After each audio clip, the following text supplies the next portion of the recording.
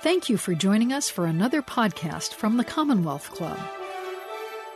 Welcome to the Commonwealth Club. I'm George Hammond, Chair of the Humanities Forum, which organized tonight's event in connection with the Lundberg Institute. This is the 10th annual Lundberg Institute lecture at the Commonwealth Club and the first online one.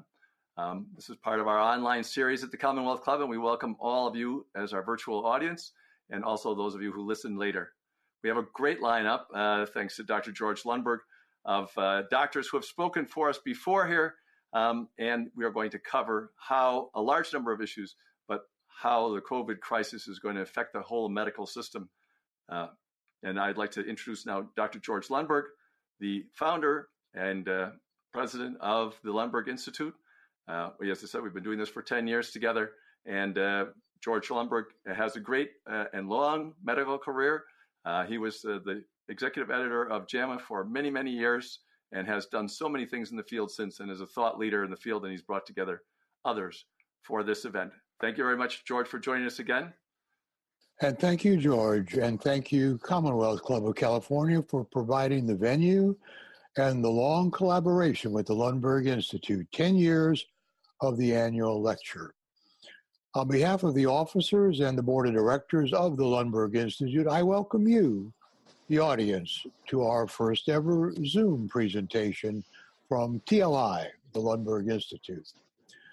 I'm an academic pathologist with a long professional career with a bunch of universities, but I've been a full-time medical editor for about 40 years, if you add them up. 17 years, though, were running JAMA and all the AMA journals, and now 17 years with Medscape from WebMD. Tonight, we are joined by 4 of the Lundberg Institute lecturers on Zoom. In 2012, Dr. Donald Berwick presented the second Lundberg Institute lecture on A Bright Future for Healthcare. Is it possible?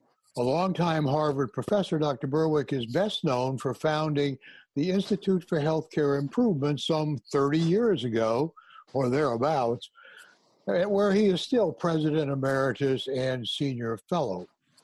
But perhaps he's actually best known for that a little less than 2 years that he ran Medicare and Medicaid for President Obama. In 2015, Dr. Elizabeth McGlynn, here shown as Beth McGlynn, was one of a panel of 3 speakers representing the Institute of Medicine of the National Academy of Sciences. The others were Dr. Irma Mala Sarkar of UCSF and Dr. Kathy McDonald of Stanford, who's recently moved to Hopkins. The topic was patient safety, getting the diagnosis right. Dr. McGlynn is now Vice President of Kaiser Permanente Research in Pasadena, Executive Director of the Center for Effectiveness, Acting Dean for Research and Scholarship of the Kaiser Permanente Tyson School of Medicine. We've often had books related to this particular presentation, and here's the book from the Institute of Medicine called Improving Diagnosis in Healthcare, a tremendously important book of about 500 or 600 pages, and that was the core of what she was representing.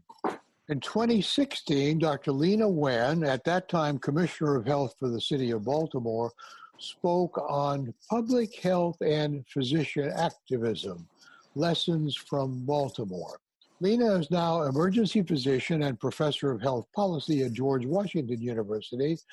She's a columnist for the Washington Post and an on-air medical analyst for CNN. Lena signed books back then. The book was When Doctors Don't Listen. I'm sure it's still available. I don't think she can sign it tonight because we're sort of long distance, but there you go.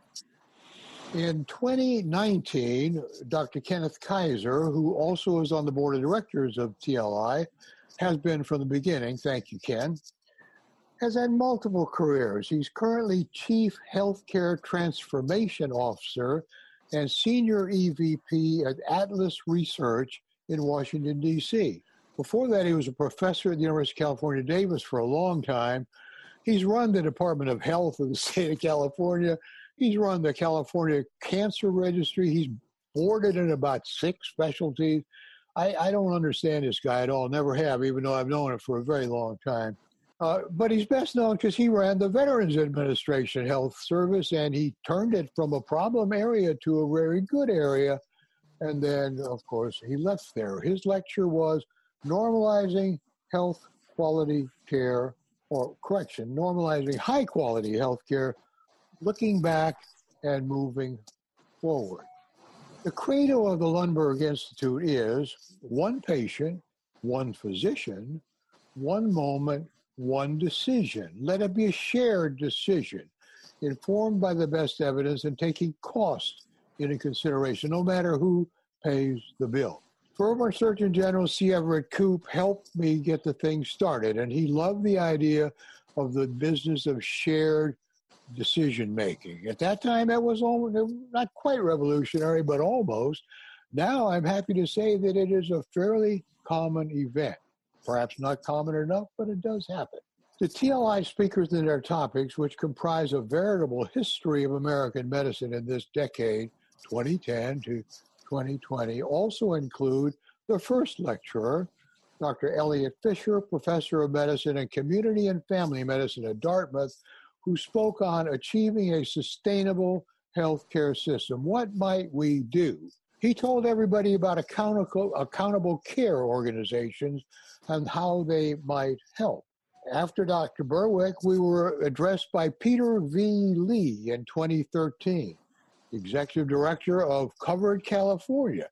And he came to tell us about how he was going to get everybody in California on Covered California if they weren't covered another way.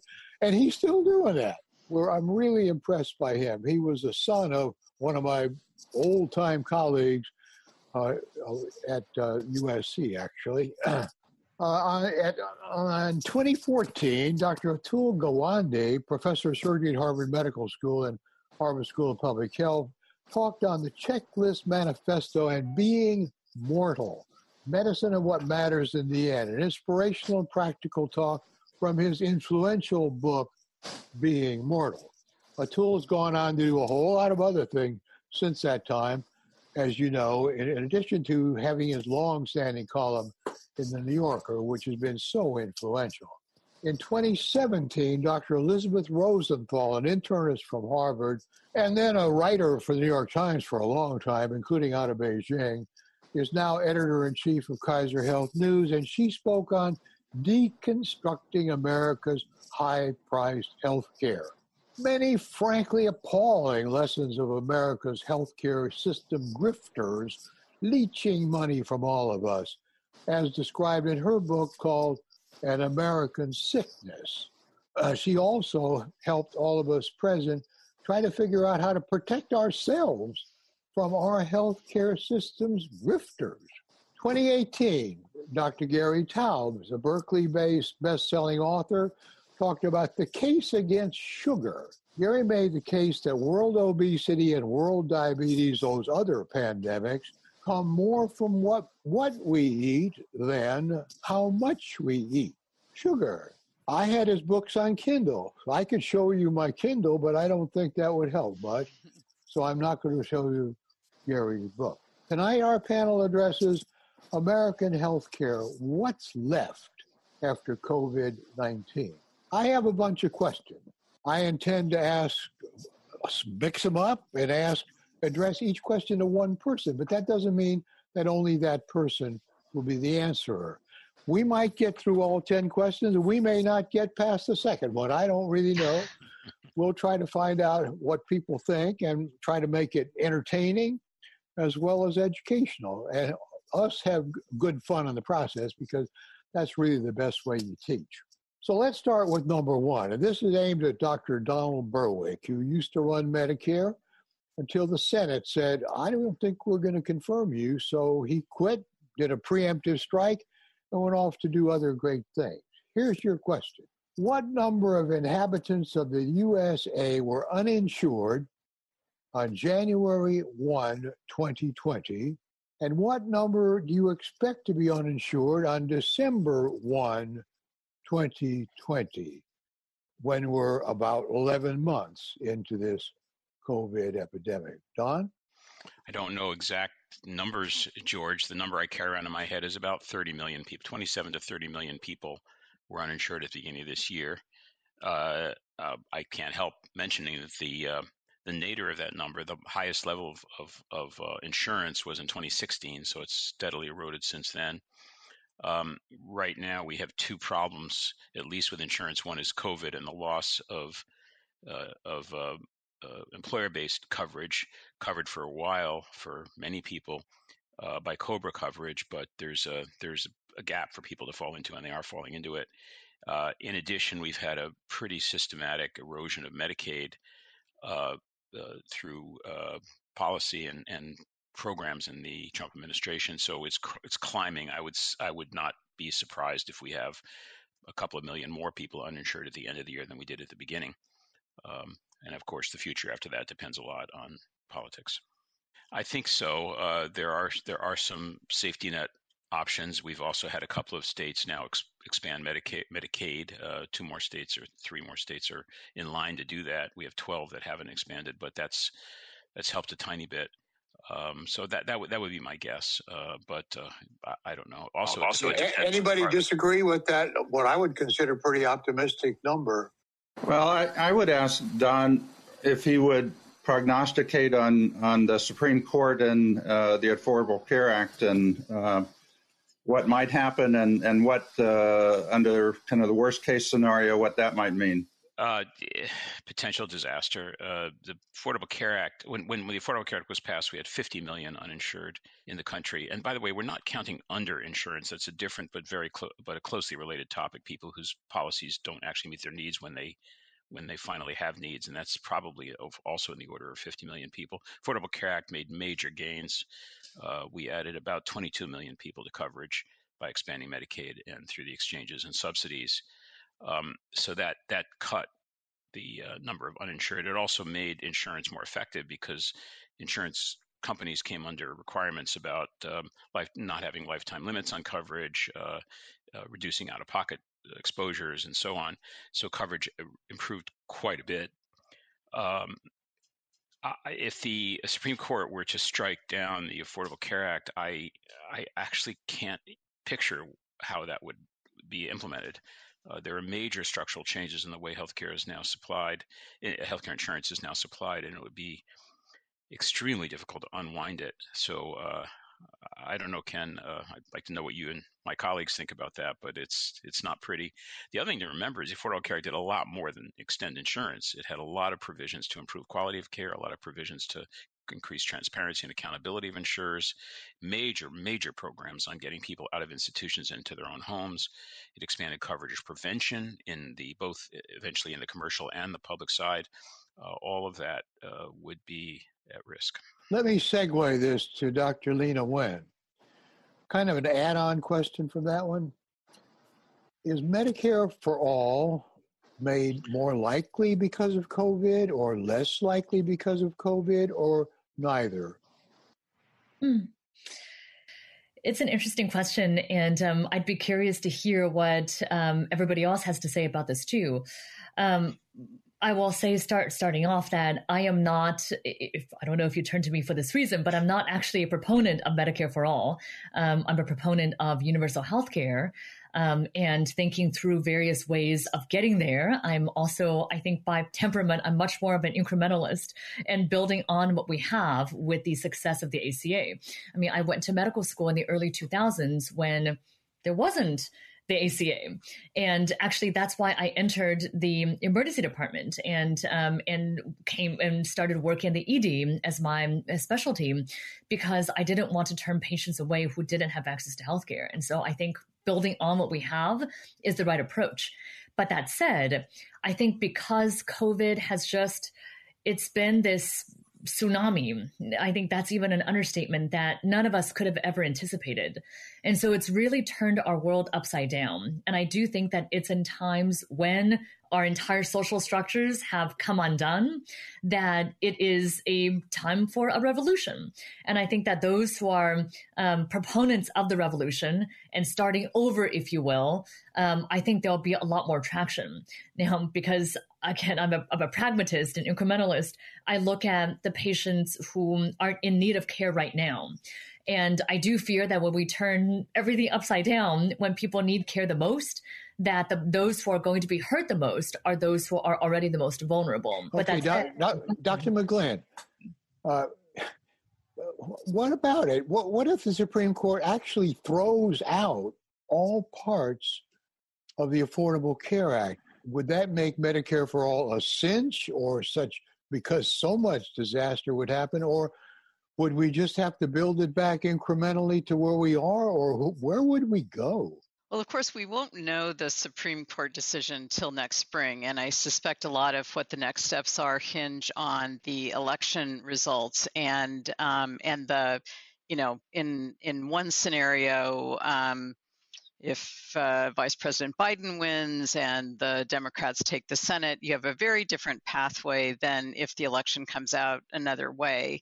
And you've got some runway while the Supreme Court is deliberating to determine what the options are. And I imagine that it will be, I'm kind of with Lena, I'm more of an incrementalist. I mean, I am hoping, I guess, and maybe it's just because it's too terrible to imagine the alternative, that the system won't be completely blown up.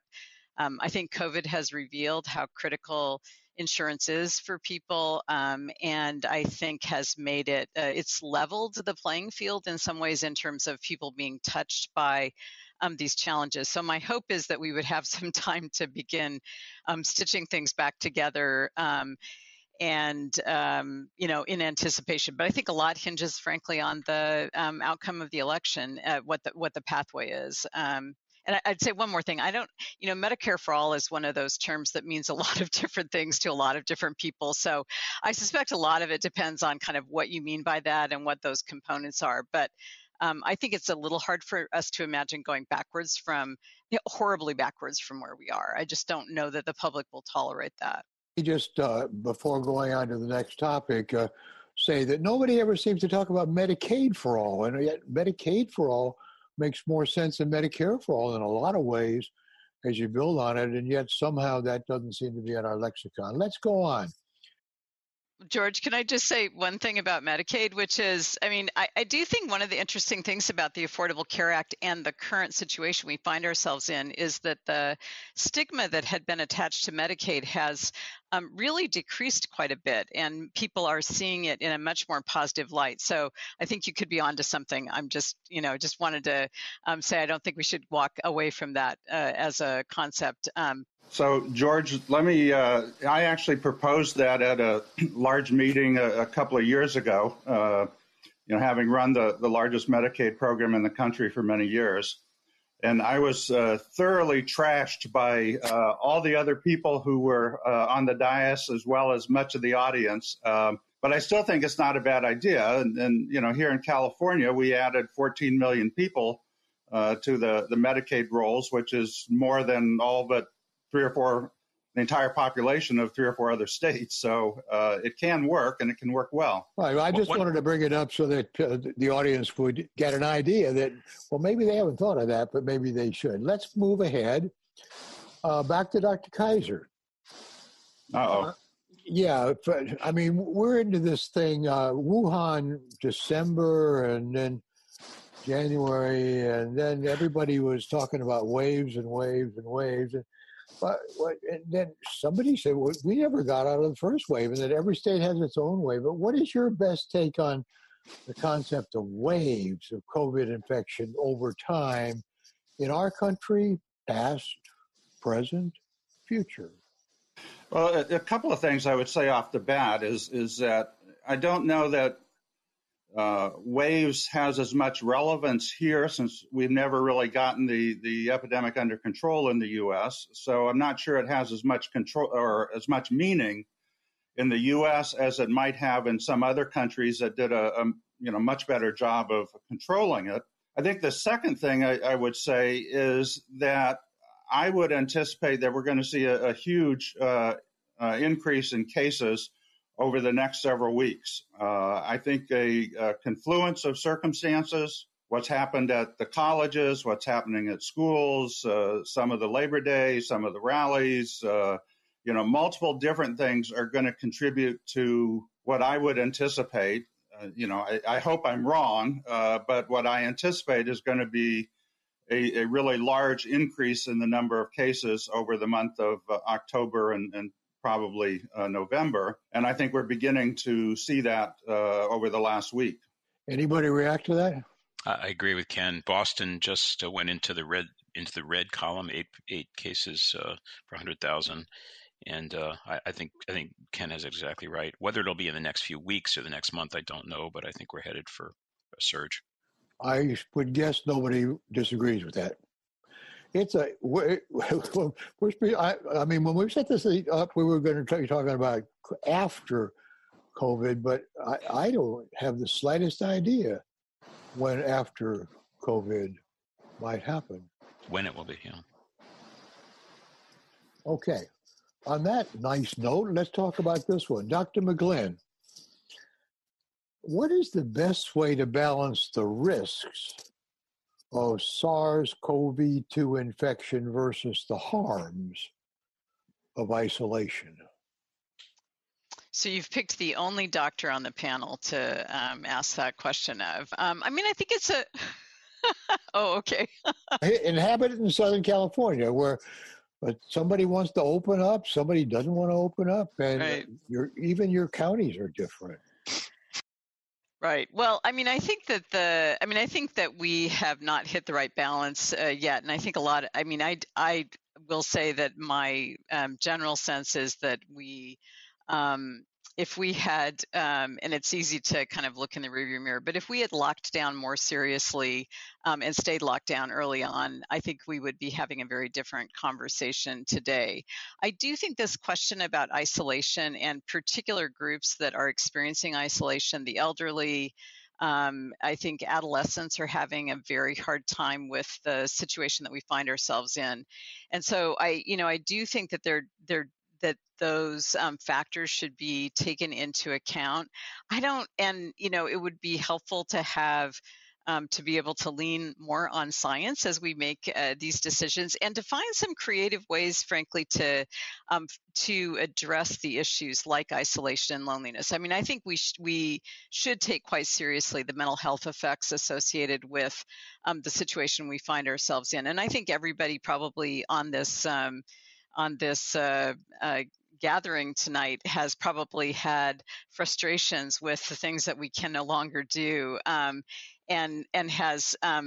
find some of what we are engaged in very challenging. I mean, I'll just say, when we went out on lockdown from work, I thought we'd be out for, 2 or 3 weeks. I didn't give it a lot of thought. And so I think the uncertainty attached with not knowing when we're going to get out of it has made it really hard for people to cope. So I don't know that we found the right balance yet. And unfortunately, I think we lost some ground early on that has made it even more difficult to find that balance. Well, we have a public health specialist here. Yeah, I was going to say.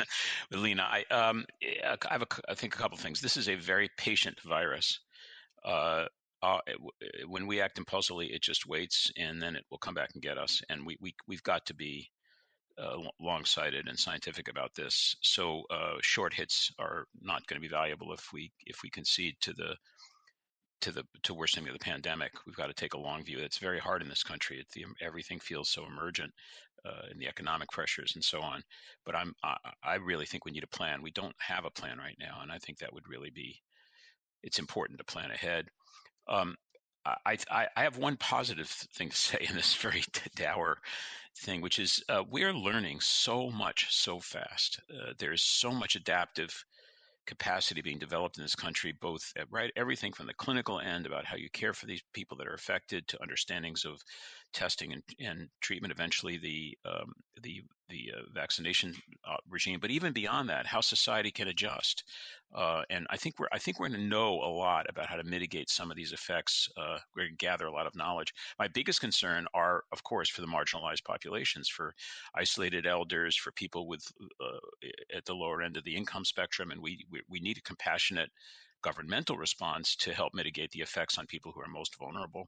Kids, I'm a pediatrician and grandfather of 7, and watching families adapt, and what all of these incredible adjustments for families where there's work and kids are now at home, and our families can adjust. There are families that need a lot more help to adjust, and we need to get to social policy about that. Back in January, my wife would ask me, well, what do you think is going to happen? I say, wait a minute, we're learning something every day.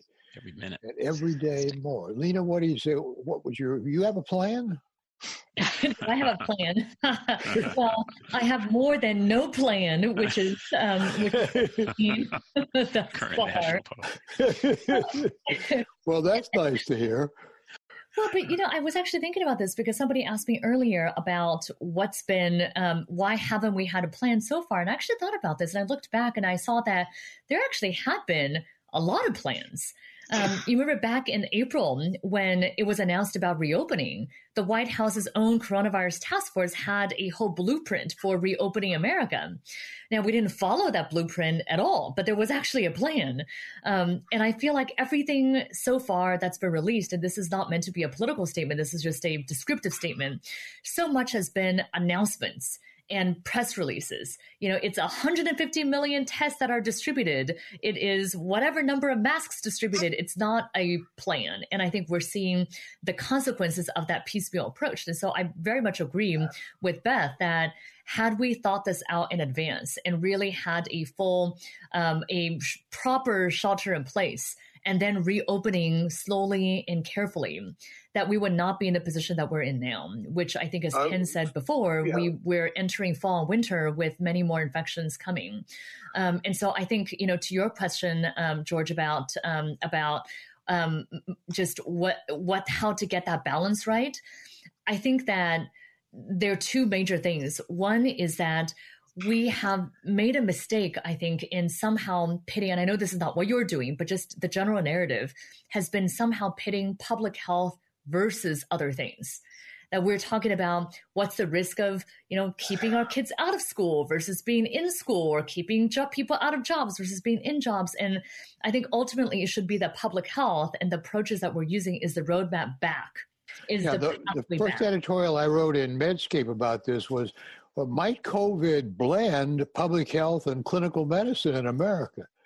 I mean, that really ought to do that, like merge the schools, for example. Okay, let's move on. We got a lot more questions here, but next one was intended for Dr. Wen. It's a clinical question. A statement first. I consider the behavior of the American workforce during the pandemic to deserve great respect, admiration. How would you characterize the professionalism of the American workforce as displayed by this epidemic? I mean, I think it's been exceptional. I've seen health professionals from all places, paramedics and EMTs and other people who are essential workers, to, I think Don was mentioning about how much we've learned in this process. I mean, we've evolved so much knowledge. I've seen my fellow doctors, nurses, respiratory therapists work with so little, running out of PPE, which we could never have imagined, but just seeing how much they've adapted. And so I think that, when we talk about the case fatality rate and the amount of work that's been done to save lives, that's credited to the medical profession. It's not credited to the lack of a national strategy. Absolutely. Now let's move on from that to some of these other also very important questions. Dr. McGlynn, you protested in not being a physician being asked a clinical question, but you did fine. But you are in charge of a bunch of research programs. So how about this question? What was and will be the effect of the COVID pandemic on clinical research? So I think it's been an amazing time of, worldwide collaboration and speed. I mean, I don't think in my lifetime I've seen anything quite like it. And I think it's also highlighted in a way that we've known for a long time, but the importance of diversity in enrollment in trials. So as we are trying to learn really, really quickly, we can't learn just on a subset of the population. We really have to understand how, prevention and treatment affects the broad spectrum of Americans, and we need to find ways to get past the mistrust that minority communities have in the research community so that we can understand what's going to work for everybody. So I'm hoping that some of the things that we've seen, the innovations, the sort of speed, the really collaboration at a level I've never seen. I'm hoping we can retain a lot of that because I think that bodes well for our future. I'll say the one thing I worry about a little bit is that we've become a little COVID centric. And so I do worry about learning in other areas being put a bit on hold, and even some of the advances that we're making that we aren't thinking broadly enough. I mean, I think COVID's been a great diagnostic and a great teacher, but if we only take the lessons to be meaningful to this disease and to infectious disease, we're going to miss some big opportunities. So I think there's a lot that I'd like to see us hold on to, and a lot to be proud of, and some cautions.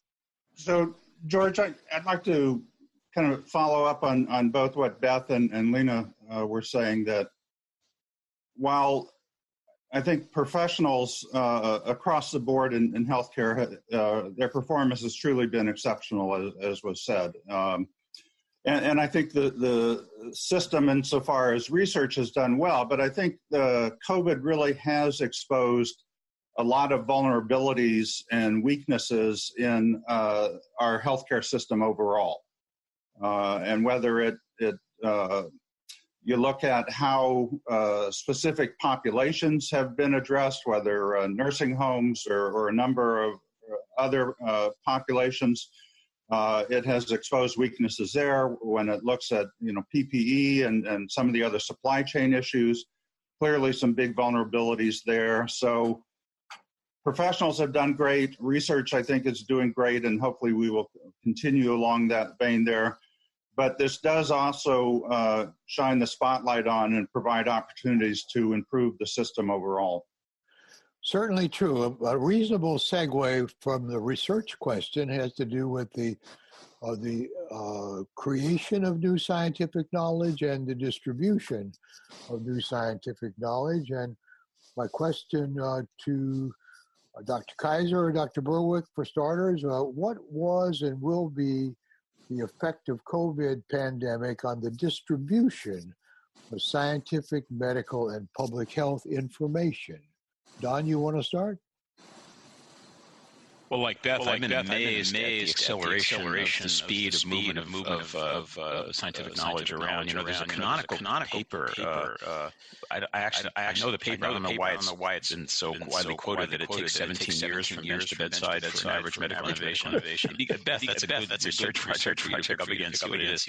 It's 17 minutes. It's been really interesting to see how fast things have moved around. Yeah, but it's junk. A lot of it's junk. How are you going to deal with that? Some of it's junk, but two things. First, on the positive side, we're seeing a relatively disciplined, I think, a relatively disciplined sense of curiosity in the healthcare workforce, where they're using their brains to sort the junk from the non-junk. Within I think a week of the arrival of the virus in Seattle, I was sent a copy of about a 3-page single-spaced document that Seattle intensivists put together, having debriefed Wuhan intensivists with hints for clinical care of COVID, and it was pretty darn good. I don't think anyone took it wholesale. I think it was subjected to a lot of critical thinking, and I trust a lot of the workforce. As far as the junk goes, yes, there's a tremendous amount of stuff being conveyed now, and that's why we need to make sure that we figure out how to put the appropriate scientific regulation, call that the ability to regulate our knowledge growth with proper science. But I am excited by the pace. Journals, World Journal JAMA. George is turning around papers, more papers faster than I've ever seen before. The National Academy of Medicine set up a standing committee on new infections. Usually it takes a year and a half to get that stuff going. In 1 month, they produced 11 pedigreed reports guiding care. So we're learning something about how fast this who was it that said necessity is the mother of invention? That was you, I think. But we shouldn't lose our brain. You're exactly right. Be able to sort from chaff. But I am more excited by the tempo than I am disturbed by the threat of what you. I actually agree with that. Although with medical publishing or medical information, you can have it fast, you can do it cheaply, or you can be correct. Pick two.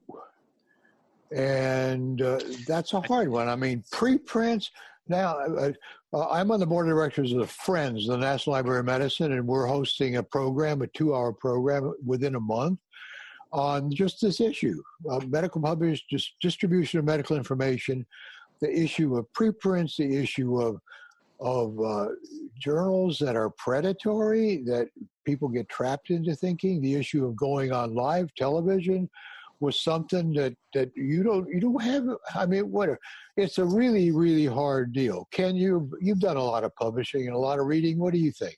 I would agree with Don. I think what he says is right on. But I would raise a corollary issue. And I think what this has also exposed is how far we have to go in bringing the general population along with some basic public health and other science concepts, and hopefully increasing the confidence in science among the general public. I think what we have seen with COVID, or what it has exposed, is how thin is often the level of knowledge about some of these basic concepts among the public, and the distance that we need to go to bring the overall population, or at least a significant portion of it, up to speed in understanding some of these complex issues, and also to bring the level of confidence in science up. George, I have to leap in here about the need for leadership to honor the science, because the attack on science in public arenas by leaders, that's toxic, and that makes all this fast-paced, of course, much more dangerous. I'm curious to know, Ken, brilliant leadership of the VA, did you ever experience this kind of politicization of the scientific stuff you were trying to get done? Or is this wholly new? I think it's new. I mean, there are certainly always been vestiges of it, and I can think back to my days, running health in California, where I had a lot of problems on selective issues, but I've never seen the degree of toxicity and the wholesale dismissal of science that has occurred with some of the current leadership, and how destructive that is to everything. Right, that has not happened in my lifetime, and it's so distressing. What did happen was on a single issue, the issue of guns, and some voters in San Antonio, Texas, got on some Congress people who got the CDC unfunded for studies of violence, right. But it was a single issue deal. On this one, it's just a broad scale attack on science. Well, we've made our statement on that. Let's move to something that might have a little more potential hope to it, like turning a problem into an opportunity. Dr. Nguyen, the people who are likely to be prone to get really sick with COVID as opposed to not getting very sick, and we don't really know why, but we do know that if you have diabetes or if you have serious obesity, your chances are real that you're going to get a lot sicker and you may die at a much higher rate than if you don't have that. Might we use this opportunity to try to also control COVID, do some good work on getting rid of obesity? And when obesity disappears, so does diabetes. What do you think? So I'm going to give you not such an optimistic answer. Maybe somebody else has a more optimistic answer here. I actually think that another thing that COVID has unmasked so many of these underlying problems, right? It's unmasked disparities. It's unmasked the problems of employment tied to health insurance. It's unmasked a lot of problems. Another issue it's unmasked is America's short attention span and our fixation on the pill for every pain, like the silver bullet. Because what actually we know, right? We know beyond a shadow of a doubt now that what we need to keep the virus in check is those hard things. It's the social distancing, the mask wearing, the reducing our risk in other ways for months, maybe for a year, for some period of time. And we're not doing that. Instead, I think there is a national strategy, if you will, that's pinned to the idea of getting a vaccine ASAP. and just kind of letting things go in the meantime. We're not willing to put in the hard work in the meantime. And I am therefore not sure, George, that we're going to be able to put in the hard work to reduce the burden of chronic disease that's actually making COVID more severe.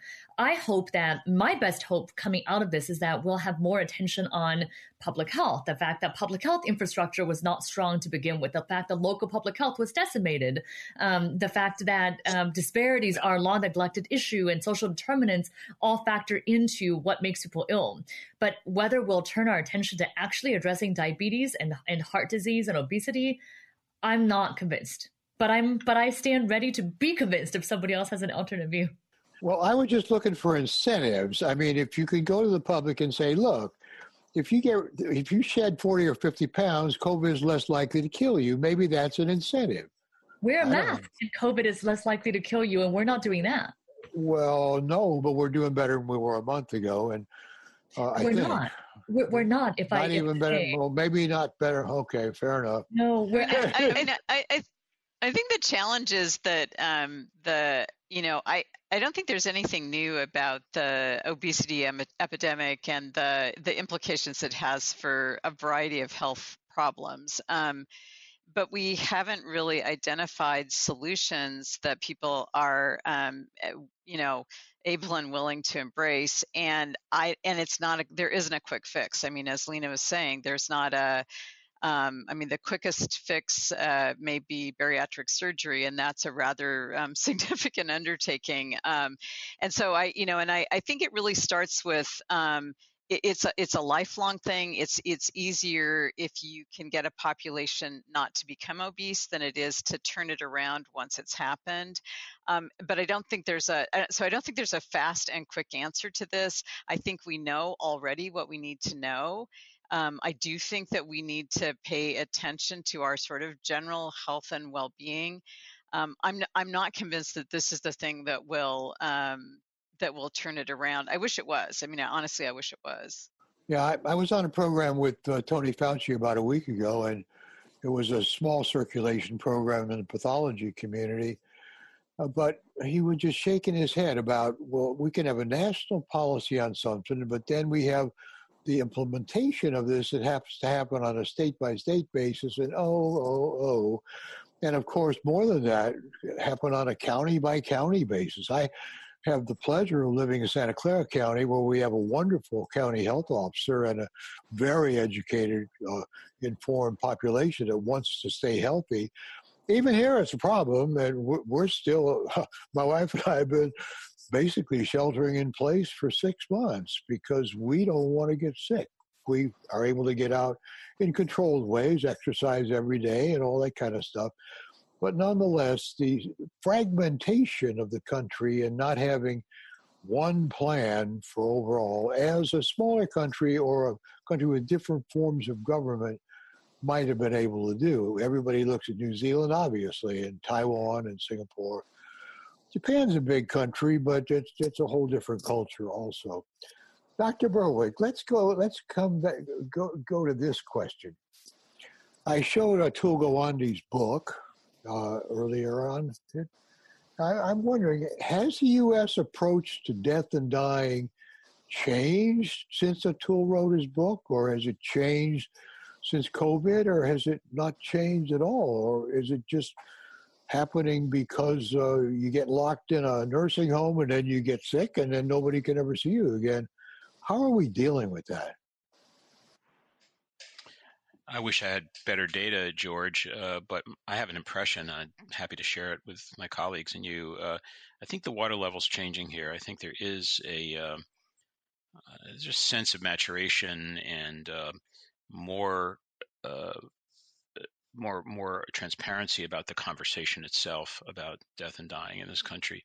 Do you know, when I went to Washington barely 10 years ago, it was absolutely third rail. Nobody would talk a bit about advanced directives or advanced care planning.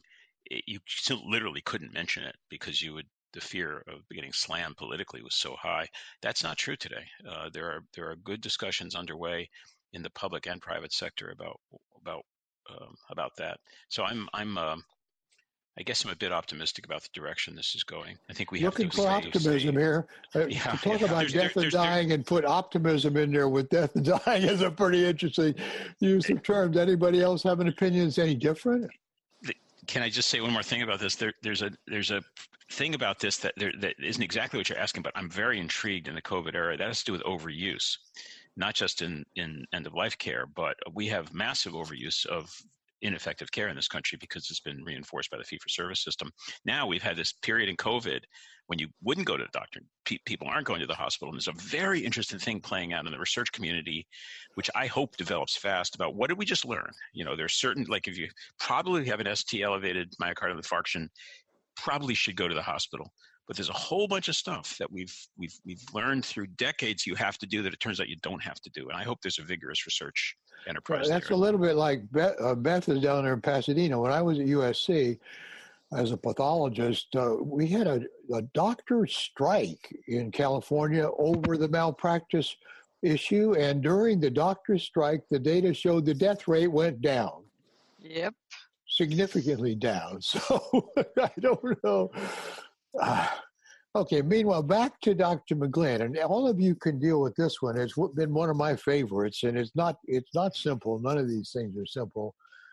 But how has education of the general public, and for that matter, physicians, about the diagnosis of the virus in respect to the concept of accuracy, specificity, sensitivity, predictive values, false positives, false negatives, pre-analytic factors, post-analytic factors, interpretation of this, predictive value depending upon prevalence of that particular disease in that community.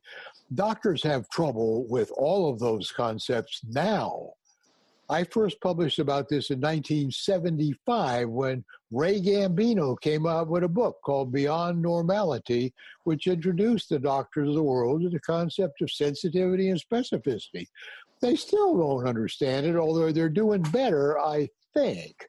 What do you think, Dr. McGlynn? You were on that whole group about diagnosis at the National Academy of Medicine. Are we making any progress? It's a great question. I mean, I do think on the one hand, we've had this, what I call a national teach-in of epidemiology 101. So, never have epidemiologists been so much in demand by the major news networks. It's like their moment in the sun.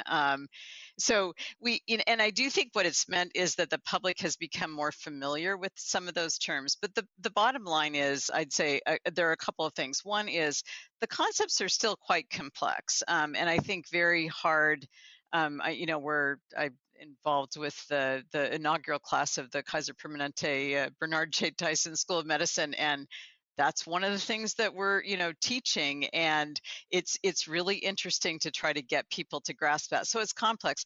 The other thing is that those concepts apply at a population level, and honestly, for most people, it's really, what does it mean to me?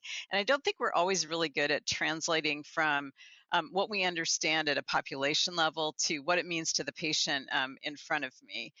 And so I do think that there's greater awareness. I'm not sure that the general public has a much greater understanding of, the diagnostic process, particularly the uncertainty attached to the diagnostic process and the way in which the sort of operating characteristics of the mechanisms by which we arrive at a diagnosis affect the likelihood that we've, hit it or not. And then, as we said before, I think all of that's been complicated by really chaotic communications about all of this. So I think that there's as much information, there's as much misinformation as there is information out there.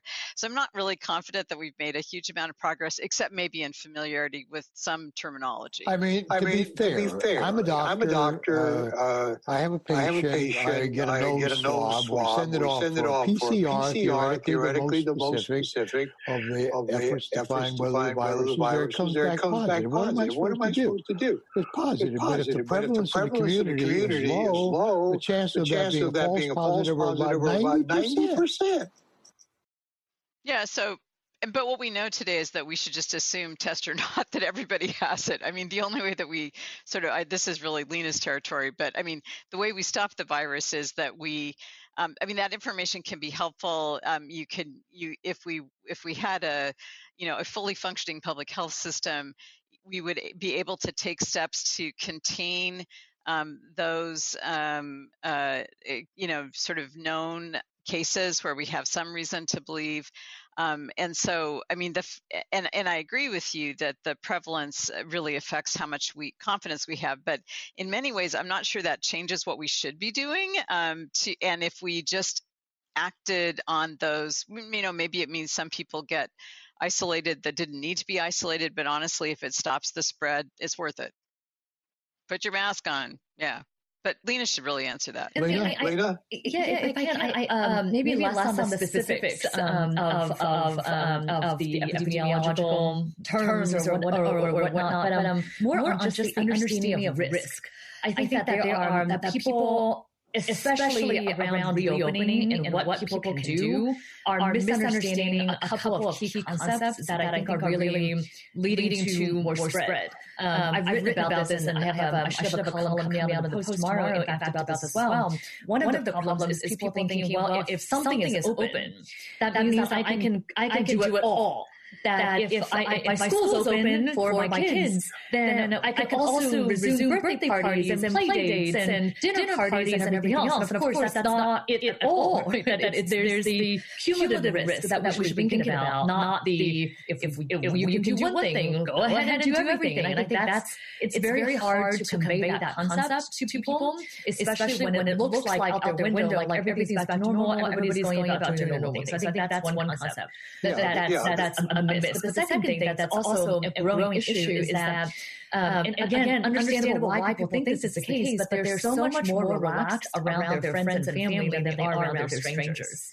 It's this magical thinking that some have called it of, well, people I love can't possibly have it. They look fine. But the same people who will never consider, they're getting their groceries delivered. I mean, I have a patient who gets her groceries delivered. She can't fathom going on a bus for 15 minutes. But she invites her friends and her family over for indoor dinners together. And it's because it's this thinking that, well, they can't possibly have it. But now we know that most of the recent spread is not so much in congregate settings anymore. It's in these individual settings like that. And so I actually think it's much more useful perhaps than conveying, negative predictive value or whatever to patients. It's these concepts that really influence how people live their lives. Yeah, I assume everybody I come in contact with, even at 6 or 8 or 20 feet, is infected. And I make sure my mask is on, and distance and hold my breath as they go by. Anyway, and most go outside. I would guess from my clock, maybe 5 minutes before George Hammond will take over and field questions from elsewhere. 5 minutes isn't very long, but quickly stated, we'll start with Dr. Kaiser on this one. How are the Democratic and Republican platforms about health similar or different because of COVID? 30 seconds? Yeah. Well, since the Republicans don't have a platform, that's hard to answer. It's easy to answer. They don't have one. I mean, there is nothing to comment on there. I think as far as the Democrats, there's a much more clearly defined plan and approach that hopefully we'll have the opportunity to operationalize. Don? Well, I served on the Biden-Sanders Unity Task Force, and I can talk about this issue there. It was very interesting because there really are two healthcare positions during the COVID pandemic, and as long as that lasts, position in the Democratic, at least the recommendations of the Democratic Party, of I would call a very generous view of coverage, completeness, 100% coverage of costs of COVID care. It's sort of an example of the country really reaching out to everyone, including people who are vulnerable during the emergency. Then there's a second component, which is a more moderate view of what the steady state could look like. As Lena said earlier, trying to move toward universal coverage, not quite getting there, but they are using the public option, encouraging states to expand Medicaid and so forth. So you actually get two views of public policy within the Democratic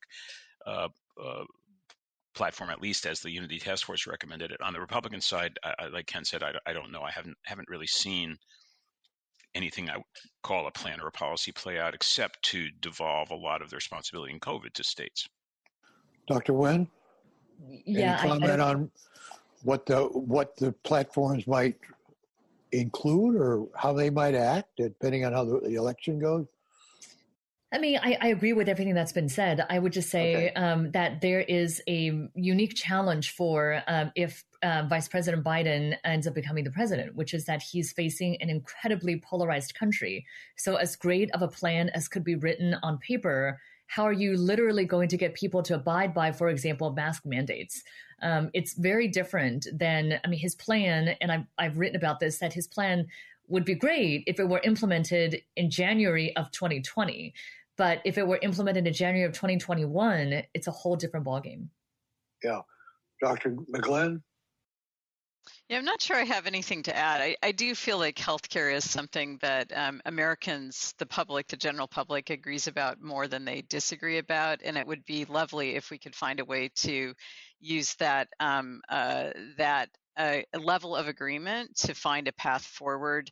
And be able to really make some progress, because it's just so critically important.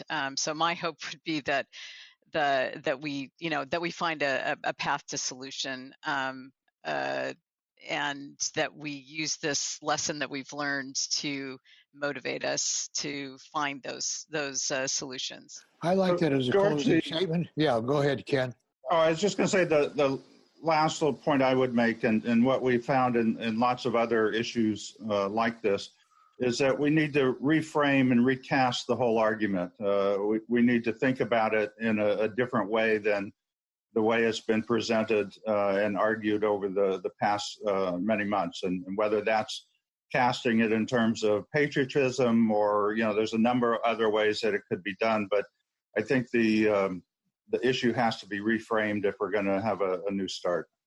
There's a great I live in the Silicon Valley, and we make a lot of machines out here. But there's a great feature that a lot of them have. It's called the reset button.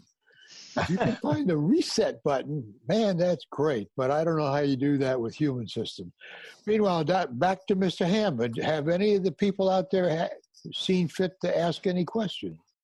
Absolutely. And there's a lot of questions about, and on both sides of the issue, about the potential vaccine. As you know, the internet is filled with all kinds of ideas about this. And is there anything, some people are saying, is there anything you can say that will calm down that group? And the other group is saying, is there any way to trust it? And I think that plays into what you've been discussing. One of the big issues is, how do you get the whole population, or at least a large amount of the population, to cooperate with any medical system that's on a vast scale. So if you could say something about the potential vaccines and explain why they might not have microchips in them, that would be useful. Don, you're the pediatrician. Maybe you'd like to deal with that. I was hoping you wouldn't pick me. It has to do with this is the learning system we're talking about. First, in the scientific end, we're seeing an immense engine where I think it's 160 vaccines was the last number I read currently under development, and there's going to be success out of that. I think it's going to take longer than people hope, certainly than I hope, but I think we will see the emergence of something that's going to be as effective as, well, not as effective as we want, but at least as good as the flu vaccine. However, a lot of this depends on the leadership issues we talked about before. We're going to have to build public trust around the integrity of this component of the public healthcare system, and that's been severely eroded. And of course, people are, when you hear different leaders giving different signals and yelling at each other and some obviously irresponsible stuff going on, of course the public will not trust what's happening. So I think there's a sequence here, which is restore public trust in the scientific integrity of the vaccine endeavor. The other one has to do with commitment to equity, because this is an international issue. The United States withdrew from the international sharing regime for vaccines, a very very unwise move, because we're not going to benefit as fast as we could from developments in other countries, and we're going to have to return to some sense of morality in terms of ethics as to who gets access to the vaccine when. I just want to weigh in on something that Don said, and some of the work I'm doing is somewhat involved in the vaccine issue, but and a conversation I've had probably at least a half a dozen times in the last week has to do with the effectiveness of the vaccine, and that people seem to be stunned to learn that the vaccine, whichever one may become the candidate or the candidates that are used, may not be 100% effective. And understanding it, Don was saying as effective as the flu vaccine, which, is not 100% effective by any means. And so building some understanding both in the trust in the system that it'll be safe, but also understanding or having realistic views about how effective a vaccine can be and what some of the limitations of vaccination will be, even when one is available, and the need to continue with some of the other practices. Yeah, I was going to say that it's just going to be one tool in our toolbox, and it's unlikely to be. I think the thing that worries me is people are pinning all of their hopes on vaccine, and then everything can go back to the way it was before. And I think that's highly unlikely anytime in the near future. So I do think talking about it as adding an additional tool, and also paying a lot of attention to communications with and radical transparency around the science. I mean, I just think that and a commitment to keep politics out of the approval process. I think we have to do all of that. And it's still, I think we have a long road ahead. I was very pleased to hear Bob Redfield, who's been under attack from every way, a lot of times for good reason. When Bob, we go back to the 80s and HIV days, and I've always respected the guy, but I was pleased when he came out about a week ago and said, vaccine effectiveness might be about as effective as wearing a mask, although maybe not as effective as wearing a mask. So maybe if you do them both, you'll be in pretty good shape, but don't give up the mask. Lena, one last comment here for us. I was just thinking about this issue of vaccine hesitancy, and there's already a group, right, a baseline that is skeptical of vaccines. They are skeptical of science. But now you've added on top of that a group of people who are really skeptical of this vaccine because they believe in science, but they are afraid of political interference. I mean, you have a Pew poll that showed back in, I think it was May, that 72% of people would take the vaccine. Now it's down to 51%. More than 60% are concerned about political interference. And so I totally agree with everything that's been said. I love this idea, Beth, of radical transparency. And I think at the end of the day, it's not so much going to be the president or whatever elected official saying, take this vaccine, it's now approved. It's really going to be up to individual physicians making the recommendations to our patients. And we're not going to make those recommendations unless we trust the vaccine. And ultimately, for a vaccine to be effective, it doesn't just have to be effective and safe, it also has to be trusted. Another question that came in that's related is the diversity of all of the vaccines. I think, Don, you said there are 160 that are going on. What does that say about how medical knowledge has spread around the world, how all these different places have been developed, and that the person with the best vaccine might be some medical facility in Nigeria or something like that? I think maybe it's going to be one of the first demonstrations of the spread of scientific knowledge around the world in everybody's institutions. That's sort of the framework of it. Does anybody want to talk about that shift? Because that shift is a fairly recent shift, that there's so much research being done in other places. A lot of people think, all the knowledge is being figured out in America and Europe, and that's not true anymore. I'd like to have you all talk about that just a little bit. Now, I mean, the U.S. no longer has a monopoly on the biomedical research enterprise. There is very stiff competition from both West and East, and I think we have to understand that the world is very changed in that regard. And so at the moment, we don't know where the major breakthroughs are going to come from. I was going to say that might be competition from a financial point of view, but from the consumer point of view, from the population's point of view, that competition should be a good thing for the medical industry, right, in the world. Competition, but cooperation also. I mean, I see this question you're asking, George, is it's sort of a breed of problem that the planet has now inherited. It's the same as global warming and climate change. We are like it or not, one planet with very fuzzy borders, and things move around, bad things and good things. But in order to manage the good things, the knowledge base you're talking about, we need international institutions that we invest in, that we trust, that curate this kind of knowledge and help us all sort the best from the worst. Right now, those international institutions they're really trying hard. I personally believe WHO has done a very fine job, despite the criticism. But we need to build a kind of international curation of knowledge and support for exchange of knowledge.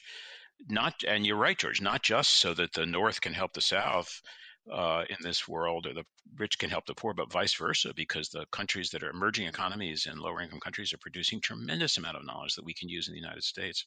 But we have to think differently about the global regime.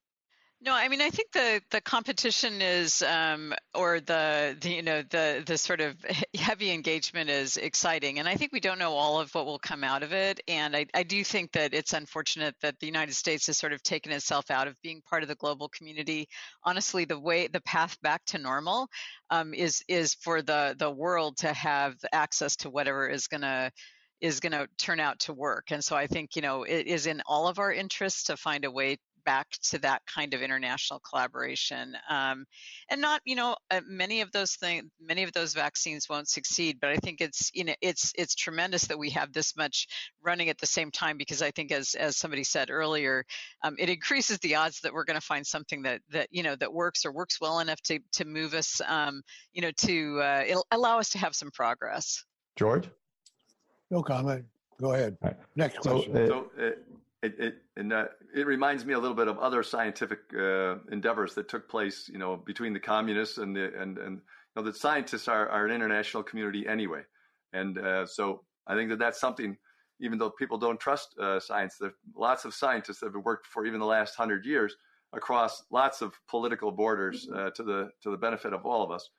Yes, some things didn't work, but we certainly have gotten a great advantage out of that, and I thought. Maybe that's one thing that COVID-19 will teach us. And you mentioned it, Don. It might be a nice dry run for working on climate change together, right? That we are able to work together on something that's an immediate risk to all of us when we can see a long-term risk.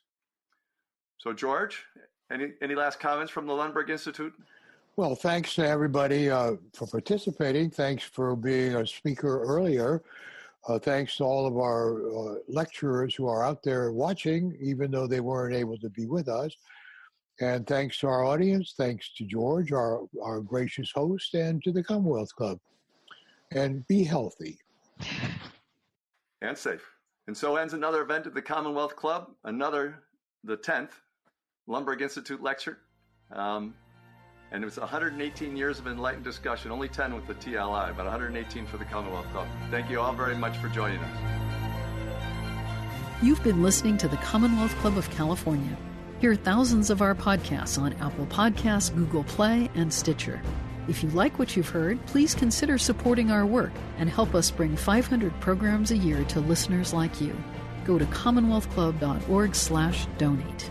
Think your way around the world with our travel programs to exciting domestic and international destinations. And when you're in the Bay Area, please join us live at our events. Thank you for listening and for your support.